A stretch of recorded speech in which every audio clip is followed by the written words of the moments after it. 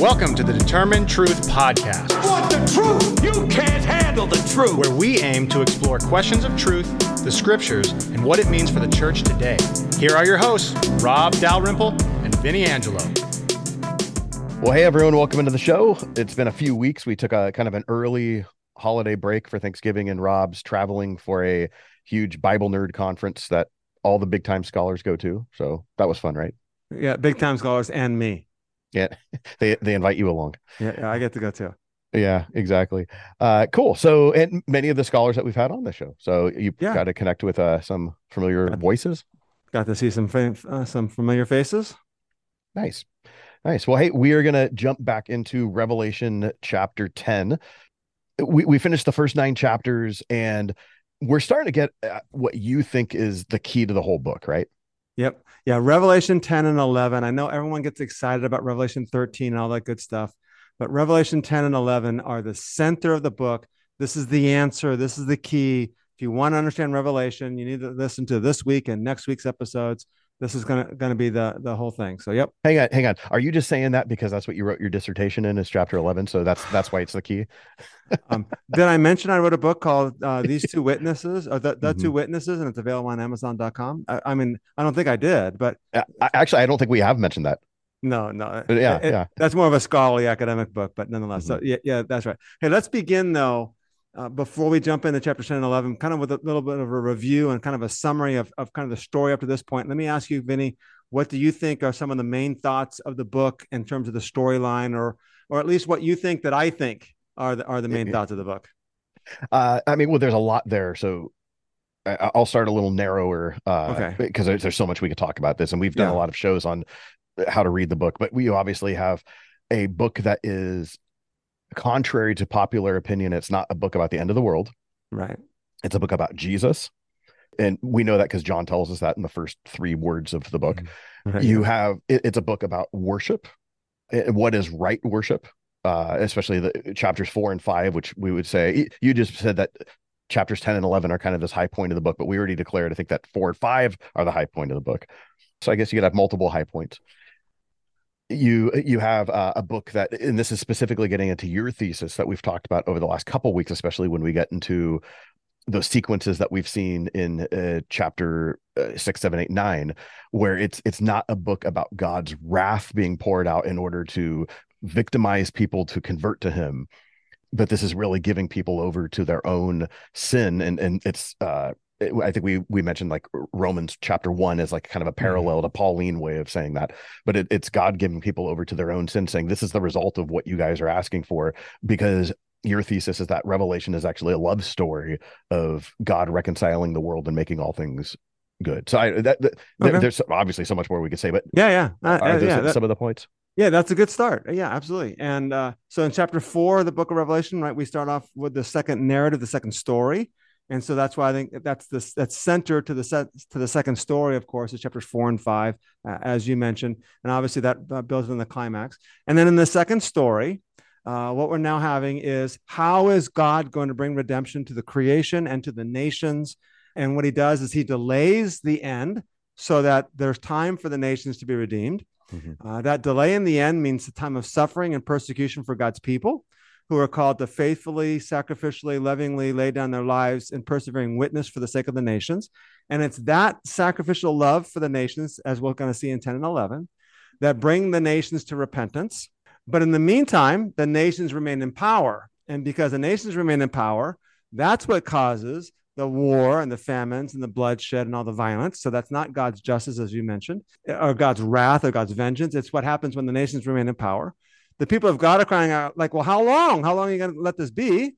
And the answer is going to be on the scroll. Now, the Father had a scroll in chapter 5, at the beginning of chapter 5. In his right hand, no one's worthy to open the scroll, a strong angel says. No one's worthy to open the scroll. And then John begins to weep because no one was worthy to open the scroll. And then an angel says to him, hey, don't weep. Oh, one of the elders says to him, don't weep, because the Lion from the tribe of Judah has overcome so as to open the scroll. And he turns and he sees a lamb that was slain. We'll get to that again in a little bit. And the lamb takes the scroll, and then he begins to break the scroll open. And now we're going to find out what the contents of the scroll are. And so that leads us to where we are now. One thing that we've talked about over the last couple of weeks is that your thesis, it makes sense of the message of the whole New Testament, but it really does clash with many of the popular readings, especially the American popular reading of Revelation.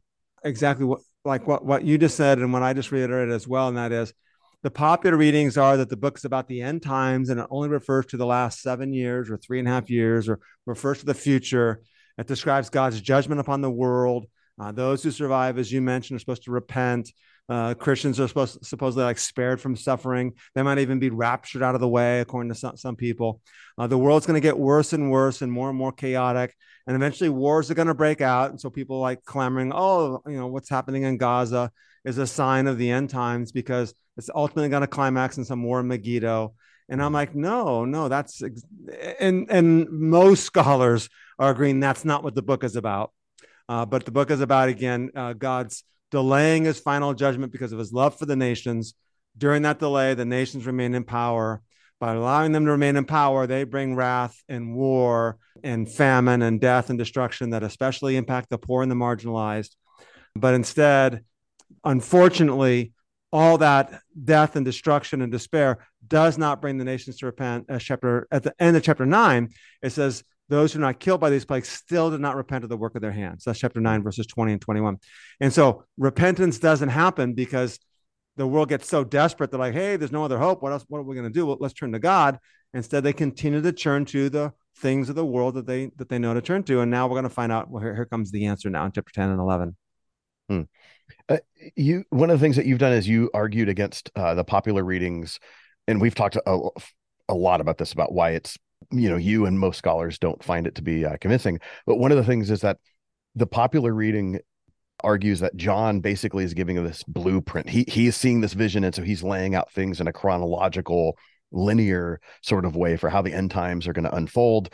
But what you're arguing is that no, Christians are being encouraged to be faithful and to persevere. Like, that's the point. It's not to give us this movie into the future.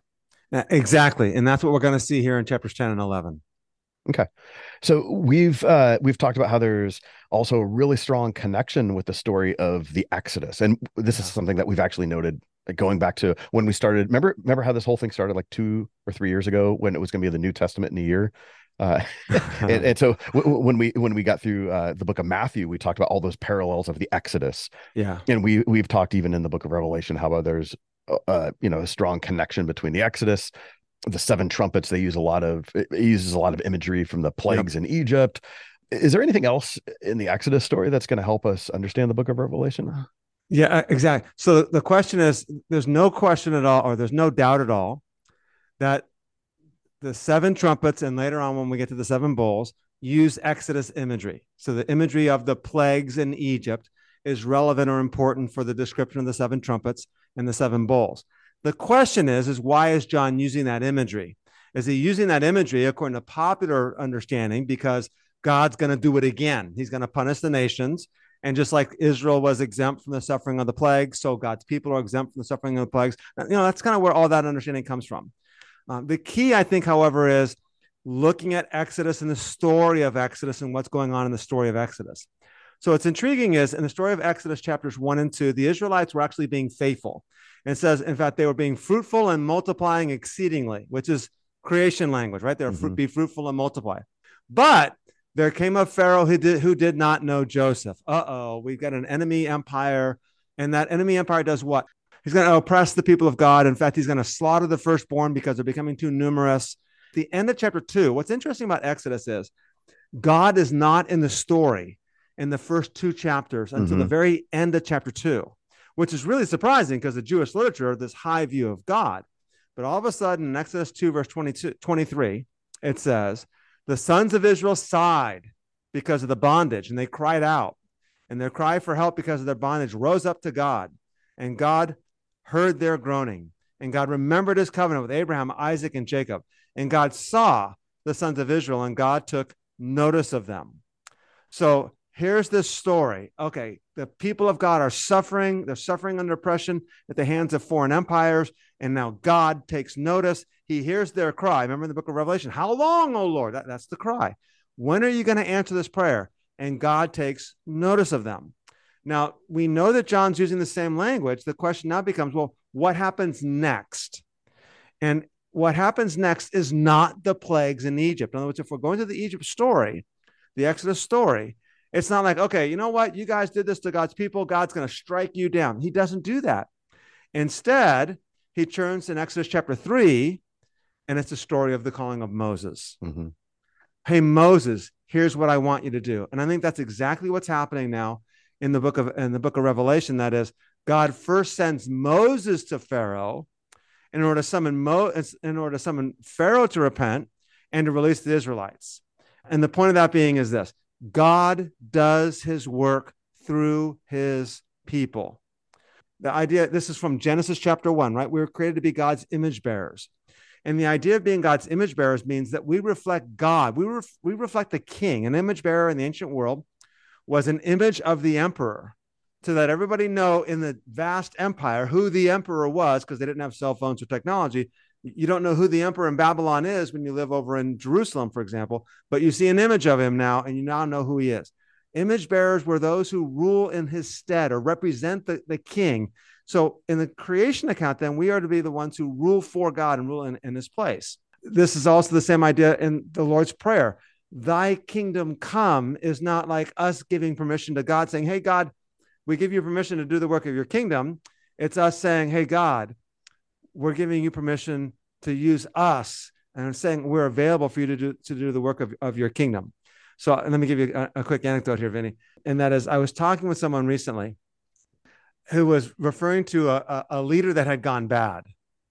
And that leader was causing a lot of harm and a lot of trouble to a lot of people. And this individual said to me, he says, why didn't God just take him out? And I said, listen, it's not God's fault. God doesn't just divinely intercede and take people out. What he does is he puts other people in position to take that person out, and those people actually fail to do their job. And so God works through us, and he works through his people. And that's the whole idea. So this popular jargon of God's going to rapture the church out, strike everybody dead, and the ones who survive, well, not everybody, because the ones who survive have to repent. That's not the way God works. God works by laying down his life for his enemies and then calling us to do the same thing as well. And he makes himself known through us. And that's exactly what we're going to find in chapters 10 and 11. That's good stuff. So would you say that this is the same thing when it comes to global conflict and global injustice in general? Because you just mentioned the anecdote about like a leader. So this is just the way we could look at the world in general. We're not merely talking about the church. The reality is, in one sense, wars are going to happen, and famines are going to happen, and plagues are going to happen. But the church is called to actually be the ones who advocate for peace. That's why I've been so, if you guys are listening to us somewhat live or, in the fall of 2023, early winter of 2023, the war in Gaza, and I've been doing all these live streams saying, how can Christians and Christian leaders be calling for war? Our job is blessed are the peacemakers, for they will be called sons of God. We are to be the ones who are advocating for peace. And when there's famine, we're the ones to go and help bring relief there. And we're the ones to go and help bring care for the afflicted and to take in the immigrants and those who are needy. That's the role of the church. Now, the reality is we're not going to stop at all, but we are to be the agents of God and of God's kingdom. And it manifests itself in all those different ways. That's good. Hey everyone, we want to thank you for joining us on today's podcast. And we want to remind you that everything we provide at Determined Truth is free of charge. And this even includes all of the teaching that Rob does on a weekly basis to pastors in India and around the world. We don't have any supporters that get special behind the scenes access. But we can only do this with the generous support that comes from those of you who can afford to give. So if you would prayerfully consider supporting us with anything from $5 a month or more, we will continue to work hard to challenge the church to be the church. To give, go to determinedtruth.com and click on the Give tab, or follow the link in the show notes. And so that idea then just brings us back to one of the reasons why we would reject the popular idea of the secret rapture, in which Christians are raptured out of the world for 3.5 or 7 years while all the bad stuff, the tribulation happens. It's just, that's not what we see in the biblical example. We're not removed in the midst of crisis. Yeah, God does the work of his kingdom through his people. If he raptures his people out of the way, then the very agent through which God does his work is removed. So I've said this before, maybe on a podcast. I've certainly preached this before. And I said, okay, listen, I'm going to say something. It's going to sound really blasphemous. Don't leave. Let me explain, right? So give me a little bit of credit for a second here. And the statement that sounds really blasphemous is Jesus didn't finish the job. Now that sounds completely blasphemous. And the reason why it sounds blasphemous is because we think the job was for him to die on the cross for our sins, rise again and go into heaven, and make sure that salvation is available for us all. And if that's the job, then Jesus clearly finished it. I'm not saying, oh, his death wasn't good enough. I'm not saying that at all. I'm saying let me interject, because I'm going to, from the evangelical voice who's listening to you speak, okay. I'm going to listen to you just say the comment, and I'm going to say, wait a minute, I've heard the Good Friday sermon. I know that I heard a whole sermon on Tetelestai, and it is finished. And if how could it be finished if Jesus didn't finish the job? But what you're referring is our popular notion of all Jesus did, he just came to die so we could go to heaven when we die. If we limit the gospel to that. Yeah, what's finished was his death and the atonement, but what's not finished is the redemption of creation. Yeah. So it's not finished yet. Revelation 21 and 22 are not yet here. Sin and death and suffering still exist. So it is finished cannot be like, oh, it's completely done. It's like, if it's completely done, this is not a very good kingdom. We got wars and famines and children dying and suffering all over the place. So exactly. If the job goes back to Isaiah, and we won't take all the time to kind of go into that and get too sidetracked here, but the job was for Israel to be a light unto the nations. Isaiah 42:6 and Isaiah 49:6. You shall be a light unto the nations. Or Exodus chapter 19, 4-6. You're supposed to be a royal priesthood, a holy nation. You are going to make me known, God says to Israel. I'm going to choose you out of the nations, and you're going to make me known to the creation. And the redemption and restoration of creation is going to come through the work of God's people. Jesus is God's people par excellence, but he didn't finish the job because he only preached to Israel and to the Jewish people. And now he says in Acts chapter 1, go to the nations, or Matthew 28, go ye therefore to the ends of the earth. And that is the task of the church. A good question you can ask, like in your classes at the church, Vinny, would be, hey, when was Paul converted? Right now, by the way, the word converted is problematic because Paul was a Jew beforehand and he's a Jew afterwards. It's like he went from being a Jew to becoming a Christian. Like, he was a Jew beforehand, he's a Jew afterwards. He's just simply a Jew that accepts the Messiah now, right? But when was Paul converted? Now, what everyone says, did you want to give a stab at the answer? Well, I mean, the popular answer would be like Acts chapter 9, right? It'd be the road to Emmaus. That's because it's even described as his conversion experience. That's right. The answer is Paul's blinded on the road to Damascus. On the road to Damascus. Damascus. I'm sorry. That's okay. Emmaus, Damascus. Same thing. Bicker and argue about who killed who. All right. So you got to get a Monty Python in once in a while, right? Exactly. So, the general idea is he was converted on the road to Damascus, and the answer is he was blinded on the road to Damascus. And being blinded is not synonymous with being converted. In fact, coming to the light, opening your eyes. He was converted when Ananias, or he gets saved or whatever. His transformation happens when Ananias lays his hands on Paul, and Paul regains his sight. And so the story is, hey, Ananias, there's this guy named Paul. He's like, I know exactly who he is. I want you to go lay hands on him. Like, Lord, you know why he's come to Damascus, don't you? Of course, God knows. And the answer is, yeah, but he's my chosen instrument. So go do what I tell you. And Ananias goes. And so it's through the work of Ananias. And that illustrates the point. God does the work of his kingdom through us. So, and again, if you're listening to this podcast, and if you're not listening, don't pay attention right now. But if you are listening, it's a dad joke. What we often think is, members of the congregation will think, oh, that's the job of the pastor, or that's the job of the teaching pastor, or that's the job of Rob and Vinny on the pod. They're the ones. The answer is no. All of us, everyone listening, all of us are called by God to be the instrument through which God does the work of his kingdom. Go ye therefore to the nations, which might mean to your family in the other side of the house, or to the next door neighbor, or to the person at the school, or to the person at your workplace, or the person at the grocery store, or wherever else you might go. We are all called to be the agents through which God does the work of his kingdom. And that's exactly what Revelation 10 and Revelation 11 is going to get to now. We've talked about how we need to read the book of Revelation as a narrative. Yes. And what we don't mean, I think you especially emphasize this early on, is narrative not meaning a left to right story where this event happens and this event happens, but we are reading it as a narrative. And so when we get to chapters 10 and 11, it's when he's, if God's calling forth the churches, he's saying, hey, Moses, in a sense, if we have the Exodus parallel. Exactly. So remember, chapter 9 ended with those who were not killed by these plagues still did not repent of the work of their hands. So whatever God's plan has been so far, it hasn't brought redemption. It hasn't brought the restoration of creation. It hasn't brought the redemption of the nations. They haven't repented yet. So now the question is going to be, how is God going to bring redemption to the nations? And the answer is, hey, Moses. Hey, and which obviously is, hey, church. Hey, people of God. I'm calling you to be the agent through which he does the work of his kingdom. So exactly. That's kind of the key to the story. And what we're not saying there is that the church, because you often don't use the term church because you use people of God. But what you're not saying is that the church has replaced Moses. No, we are the church Moses. is the new Moses.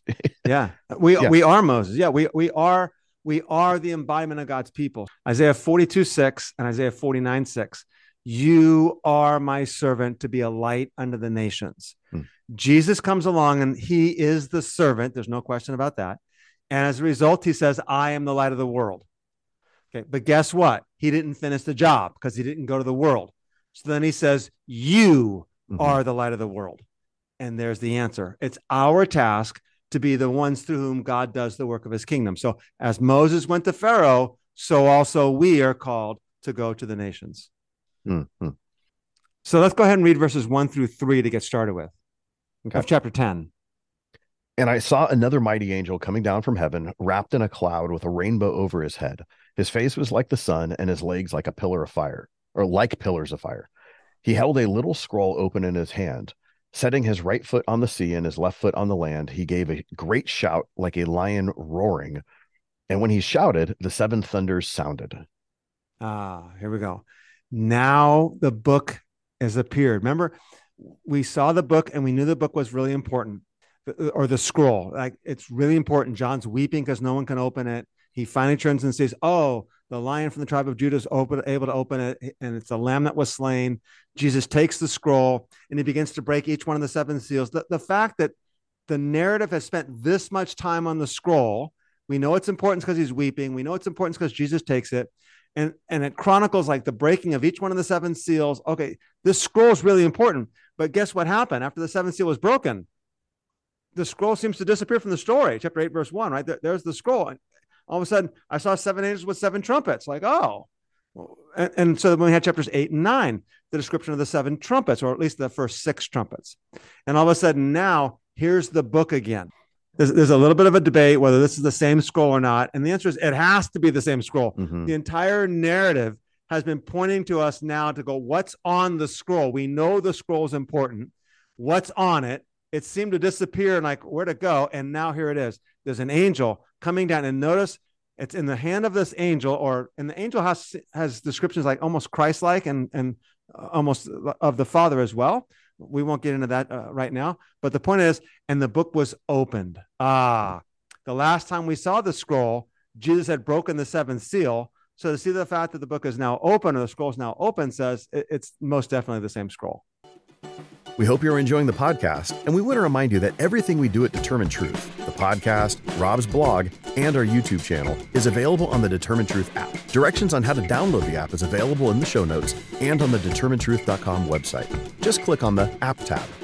One of the things that we mentioned in an early episode was that one of the keys to understanding Revelation is the Old Testament, and how scholars say that like there's between 400 and 600 allusions to the Old Testament, even though it's rarely the Old Testament's rarely quoted. There's allusions like in every verse. I think Beale says that where like you don't have one verse that doesn't have like some allusion to the Old Testament. So what kind of role does Ezekiel 2 and 3 play, chapters 2 and 3 play for this passage that we're in? Okay, so this is critical now. So understand what's happening in chapter 10 and the narrative story. The point that we've made so far is the scroll is now open. It's in the hand of an angel. And here's what's going to happen. So let's do this. Let's read the rest of chapter 10 first. And then we're going to jump to Ezekiel chapter 2 after that. So let's read Revelation 10, verses 3 through 11. You want to read that? Yeah, I'll do 4 through 11 because we've picked up, we read Okay. through verse 3. Yeah. And when the 7 thunders had sounded, I was about to write, but I heard a voice from heaven saying, seal up what the 7 thunders have said and do not write it down. Then the angel whom I saw standing on the sea and the land raised his right hand to the heaven and swore by him who lives forever and ever, who created heaven and what is in it, the earth and what is in it, and the sea is what is in it. There will be no more delay. But in the days when the 7th angel is to blow his trumpet, the mystery of God will be fulfilled, as he announced to his servants, the prophets. Verse 8. Then the voice that I had heard from heaven spoke to me again, saying, go, take the scroll that is open in the hand of the angel who is sitting on the sea and the land. So I went to the angel and told him to give me the little scroll. And he said to me, take it and eat it. It will be bitter to your stomach, but sweet as honey in your mouth. So I took the little scroll from the hand of the angel and ate it. It was sweet as honey in my mouth, but when I had eaten it, my stomach was made bitter. Then they said to me, you must prophesy again about many peoples and nations and languages and kings. Now, in order to understand what's happening here, we need to go to the book of Ezekiel. So let's turn to Ezekiel chapter 2. And then we kind of preface this with Ezekiel chapter 1. The prophet Ezekiel is now in Babylon. He's been exiled out of Jerusalem. He was a priest in Jerusalem, and now he's going to be made a prophet. And then chapter 1, there's a description of God, which parallels Revelation 4 and 5 a little bit. And God's sitting on a throne, and he's got these creatures around him, like the 4 living creatures type of beings around him. And so it's this opening scene of God sitting on his throne, appearing to the prophet. Then in chapter 2, verse 1, he says, son of man, Ezekiel chapter 2, verse 1, stand on your feet. And he spoke to me. Okay. So in verse 3, he says, I'm sending you to the sons of Israel, to a rebellious people. Verse 4, I'm sending you to them who are stubborn and obstinate. Verse 5, whether they listen or not, don't worry about it. That's not all they're going to know is that a prophet's been among them. Now let's skip down to verse 8, chapter 2, verse 8. Now you, son of man, listen to what I am speaking to you, and do not be rebellious like that rebellious house. Open your mouth and eat what I'm giving you. Then I looked, and behold, a hand was extending to me. And lo, a scroll was in it. When he spread it out before me, it was written on the front and on the back. And written on it were lamentations, mourning, and woe. Now, chapter 3, verse 1. Then he said to me, son of man, eat what you find, eat the scroll, and go and speak to the house of Israel. So I opened my mouth, and he fed me the scroll. And he said to me, son of man, feed your stomach and fill your body with the scroll which I'm giving you. Then I ate it, and it was as sweet as honey in my mouth. Okay, so we see a number of parallels there, right? I mean, any things that stand out to you, Vinny? I mean, you definitely have the eating of the scroll and, Right. and the stomach and the tasting it and all that. Just quick side note, because I'm reading a parallel. I've been reading a lot of the NRSV, New Revised Standard. Okay. They translate Son of Man as O mortal. Oh, interesting. Yeah. So that's neither here nor there. I guess there's some decision for made, but that's also when we see Son of Man, which I guess the standard translation in Ezekiel. I mean, all the other translations that I've read that I'm thinking of all read Son of Man. That helps us make an easier connection to the New Testament and the Gospels. Whereas Jesus isn't called Son of Man. Is John's not called Son of Man in Revelation, is he? No. So it's just interesting how this is kind of messing with me, knowing that, reading this theologically, knowing that Son of Man is the significant title for Jesus, but it's just interesting how the New Revised Standard renders it "O mortal." So anyway, neither here nor there. It's just a little side note, and we can talk about it more later. Okay, that's good. Yeah. But there's definitely the aspect of taking that scroll and eating it, and what it does to you. That not only the experience, but also what's happening in your stomach to it. That's a huge parallel, right? Absolutely. All right, so we also know, and it's not stated in Revelation 10, but in chapter 5 of the book of Revelation, the scroll had writing on the front and on the back. And the back, yeah. And so in Ezekiel 2 verse 10, the scroll has writing on the front and on the back. Mm-hmm. And in both cases, they're given a scroll. In both cases, they're told to eat it. In both cases, they're told that it'll be as sweet as honey in your mouth. Mm-hmm. Whereas John added, and it made my stomach bitter. Yeah, that's right. But the point of the passage is this. Ezekiel chapter 2 is a commissioning passage. In other words, Ezekiel is being commissioned. It's kind of like a big formal church service. you come before the church and the congregation, everybody's there, and we lay hands on you and we pray over you and maybe pour oil on your head, whatever your tradition might be. And then, okay, now I'm sending you out. So Ezekiel's being commissioned by God to be a prophetic voice to the people. And now notice the end of Revelation chapter 10. And it says, after he ate the scroll, it says, it was sweet as honey in my mouth, but it turned my stomach bitter. And then they said, verse 11, now you must prophesy to many peoples, nations, tongues, and kings. John is being commissioned as a prophet. So in other words, we don't know the answer to the scroll yet, but we know that what's on the scroll, John's eaten, and he's now going to digest it and then speak forth what's on it. So whatever happens next, which means Revelation chapter 11, is the content of the scroll and constitutes the prophetic announcement of how God is going to bring redemption. Now, remember, the scroll is God's will, God's plan of redemption, God's plan of restoration. The fact that it was sealed up with 7 seals indicates it's a will, it's a divine plan. This is the center of the story. What's on the scroll and how's it going to play out? How is the redemption going to happen? And the answer is John's eaten the scroll and he's now going to tell us what the answers are. So what that then means then is that Revelation chapter 11, now scholars might differ a little bit. Like we know chapter 11 verse 1 is the contents of the prophecy, but where does the prophecy end? So John's called to go prophesy. Is it the rest of the book that's the content of his prophesying, or is it just chapter 11? We would all agree that it's at least chapter 11, and that's probably easy enough for us right now. The first 13 verses, John's told to go prophesy. He opens in chapter 11, which we'll look at in more detail next time. The first thing he does is given a measuring rod, which is a yardstick, or it's a prophetic tool of a prophet to measure, which means to symbolizing the divine protection of that which is being measured. So it's a prophetic act to measure. And then he opens his mouth and he prophesies. And the answer is the 2 witnesses. And so chapter 11, verse 3 says, and I will grant authority to my 2 witnesses. The way God's going to bring redemption and the restoration of creation is through the 2 witnesses, or another way of saying it is Moses. Come here, go speak to Pharaoh, go set my people free. And we are, which we'll discuss in more detail later, we are the 2 witnesses. We are the new Moses who's being called to prophesy. Interesting. And I know we're going to get more into that next week because there's a whole bunch of controversy on who are those 2 witnesses. Hey, I know that the book, we just talked about how the Old Testament plays a huge role. The book of Daniel plays a significant role in the book of Revelation. We'll definitely hit into that in a couple chapters when we get into chapter 13 and the beast of chapter 13 and how that relates to what we see in chapter 7 of Daniel and whatnot. In chapter 12 of Daniel, though, that also talks about a scroll. Yes. You have this man clothed in linen who in the stream. There's all this imagery here. Yeah. What does Daniel 12 have to do with what we're seeing here? Is that just it's similar imagery, but it's talking about something different? No, I think the scroll that John eats is the scroll of Daniel. Okay.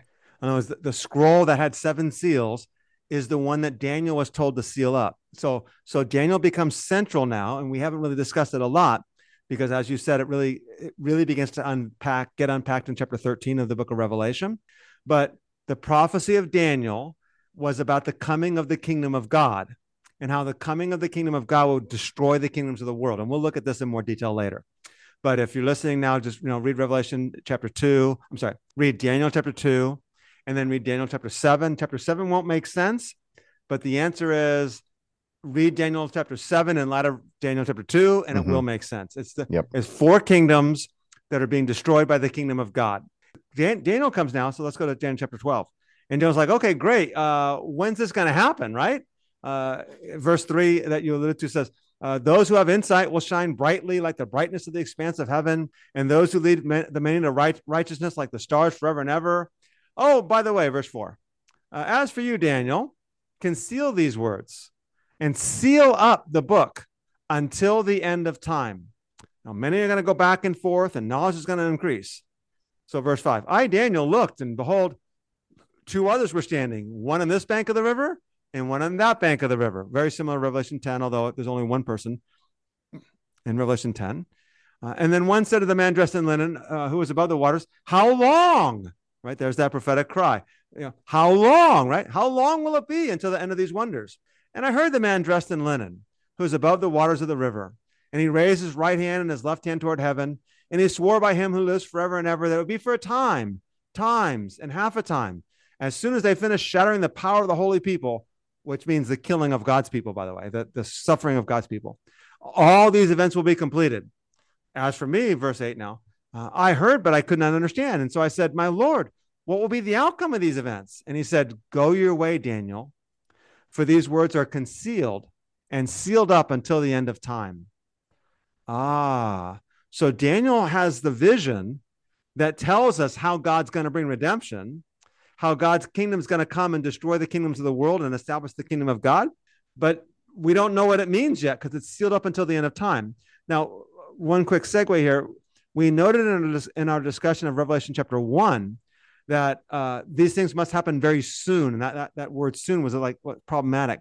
And what I argued was that John was dealing with the book of Daniel, and that Daniel keeps talking about until the last days or until the end of time. And the answer is John now changes it from the last days until now. The coming of Christ.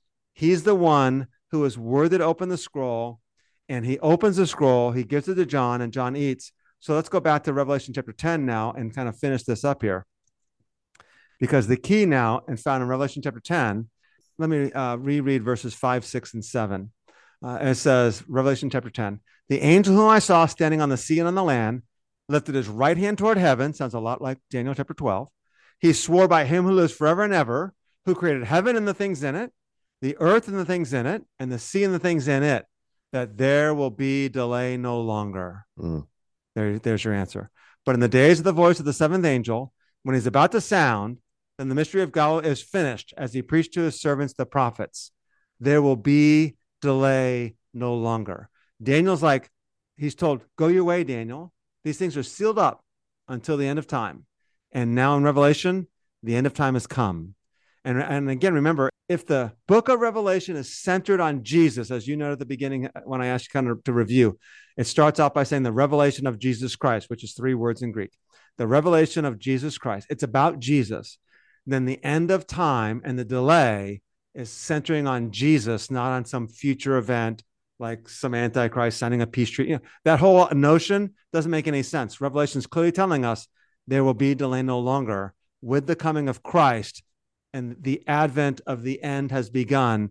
And now God's people are being sent out to proclaim the gospel of the kingdom.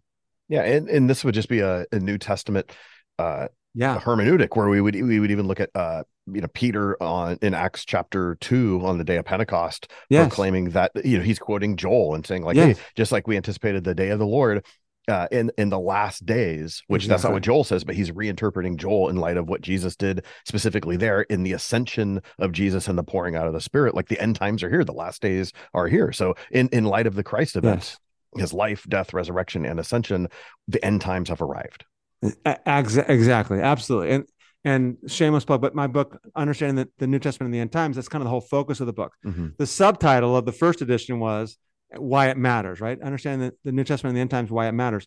When we did the second edition, for some reason, the publisher just forgot to put the subtitle on. And it's like, Why It Matters. And it matters because the kingdom of God's already begun. The end times have already begun. And guess what? He's called us to be the agents through which God does the work of his kingdom. So it's really significant. So Vinny, as we stop here, again, I know we haven't finished a whole hour, but it's probably a good place to stop. We've set the table for Revelation chapter 11 and the story of the 2 witnesses and what it's going to mean. It's the content of John's prophesying. It's the God summoning his people to go out and suffer faithfully for the sake of the nations. And that's kind of what Revelation chapter 11 is all about. What are some things that you would say are key takeaways, maybe to reiterate things we've already said, or just something that you want to point out here now? An image that struck me, and you could, I don't know if this is the correct connection. Okay. But even hearing John, and John having to eat the scroll and it tasted like honey, but it made his stomach bitter. I don't think we unpacked that a lot. I don't know how much there is to the imagery. Maybe there's more to it. But one of the things that struck me is even like looking at Mark in the parables of the 4 sowers. and in the way the four seeds. Sorry, the four seeds, and the four soils. And sorry, it's one seed, four soils. It's one seed. Yeah, you got it. Yeah, That's correct. Right. But even the idea of like sometimes in there, and this isn't a direct one-to-one, but it's showing how like different soils are receiving the gospel. And sometimes it seems sweet, like these roses that have thorns. It doesn't use roses, it's thorns, but sure, pretty flowers are on thorny branches often. And it's like there's this attractive thing there, but then it does become sour and it gets choked off, right? And I know that this isn't exactly what is being referred to here, but it just even makes me think of like even the role of the prophet or someone who is, we're all ambassadors for Christ, right? Yes. How sometimes we'll often receive something and it will taste like honey, but it does turn bitter in our stomach and it makes our stomachs upset. But even how do we persevere through that? So this is totally like, it is more of like a preaching point I would make. I don't know if this is the point of the passage, but I was just being struck with that, and that, well, that's what perseverance means. Right. It means that you're no one's attracted to something that's not beautiful. You're not attracted to, you're attracted to a beautiful thing, but we oftentimes abandon those beautiful things when they become ugly. And that's what perseverance means. And so I know that was just kind of like a different word picture that kind of hit me. Yeah. Actually, that's pretty appropriate. The imagery of it was sweet as honey in my mouth, but when I had eaten it, my stomach was turned bitter. The general understanding of that, which is probably correct, I would suggest, is sweet as honey in his mouth because this is the answer. It's what we've been waiting for. How long, oh Lord, until you bring redemption? And so here's the answer. It's the content of the scroll. Oh, guess what? It's not all good news for God's people because it's the way of the cross. It's the way of cross-bearing love. It's the way of suffering. And remember, it says the shattering of the holy people in the book of Daniel. When God's people have suffered faithfully and lovingly for the sake of the nations, that's what's going to bring redemption. We'll see this explicitly in the story in chapter 11. So we've given away what chapter 11 is about, but we haven't given away the details as to how it actually works. But so it's as sweet as honey in his mouth because it's the answer, but it's turning his stomach bitter because it means suffering. Yeah. And I think the appropriate takeaway is there's application where, this is something that was prescriptive for John. This is part of this narrative that we've talked about, but this is something that all of us, as we take up our cross daily, we could all experience this. Yeah, exactly. And again, just, I don't want to harp on this too much, but I guess I will. The popular end time stuff is about non-suffering, about suffering, about them suffering and us not. We escape the suffering. We escape the suffering. We may even get raptured out of here. Good news for us. Bummer for you guys. It's exactly the opposite. Suffering is the way of the kingdom, or suffering for the sake of Christ. Blessed are those who suffer on account of my name, right? We're suffering not because we're jerks. We got to make sure we make that caveat there. Yep. We're suffering not because we're jerks, whatever. We're suffering on account of the name of Christ because we love the nations. That is the means to which God brings redemption. So, yeah. I call it the jerks for Jesus suffering. Yeah. Some people just need that bumper sticker. You're not persecuted. You're just a jerk for Jesus. Yeah, right. Exactly. Yeah. That's not what he means. I guess I'd also add too, by the way, Vinny, and that is, this is a task that we cannot accomplish on our own. So we need to be reminded twofold. One, I can do all things through Christ Jesus who gives me strength, Philippians 4:13. That what we're saying is God wants to do the work of his kingdom through you and through all of us. Now go get to work. Oh, but guess what? You're not going to do it by yourself and by your own strength and by your own abilities. And secondly, it's daily relying upon the power of the person of the Holy Spirit in order to accomplish, in order that God might accomplish his work through us. So God's the one doing the work. He's doing it through us. So we need to be relying upon the Holy Spirit on a regular basis. Very good. Cool. So next week we jump into chapter 11. Absolutely. Nice. Well, hope everyone is continuing to enjoy your holiday season, whatever that might look like. And is there a better way to bring in the holidays than a study in the book of Revelation? Absolutely. I mean, this has bright lights and everything too. So anyway, we'll catch us next week. We'll continue to jump in this, read ahead, meditate on the text. We'll see you guys then. I want to thank you for joining us on today's podcast, and we would love for you to share the work of Determined Truth with others. Please follow this podcast and give a review on iTunes, Spotify, or wherever you get your podcasts. Your review will go a long way towards helping others find this podcast. Then share it with others so that we can get the word of the gospel of the kingdom to more people.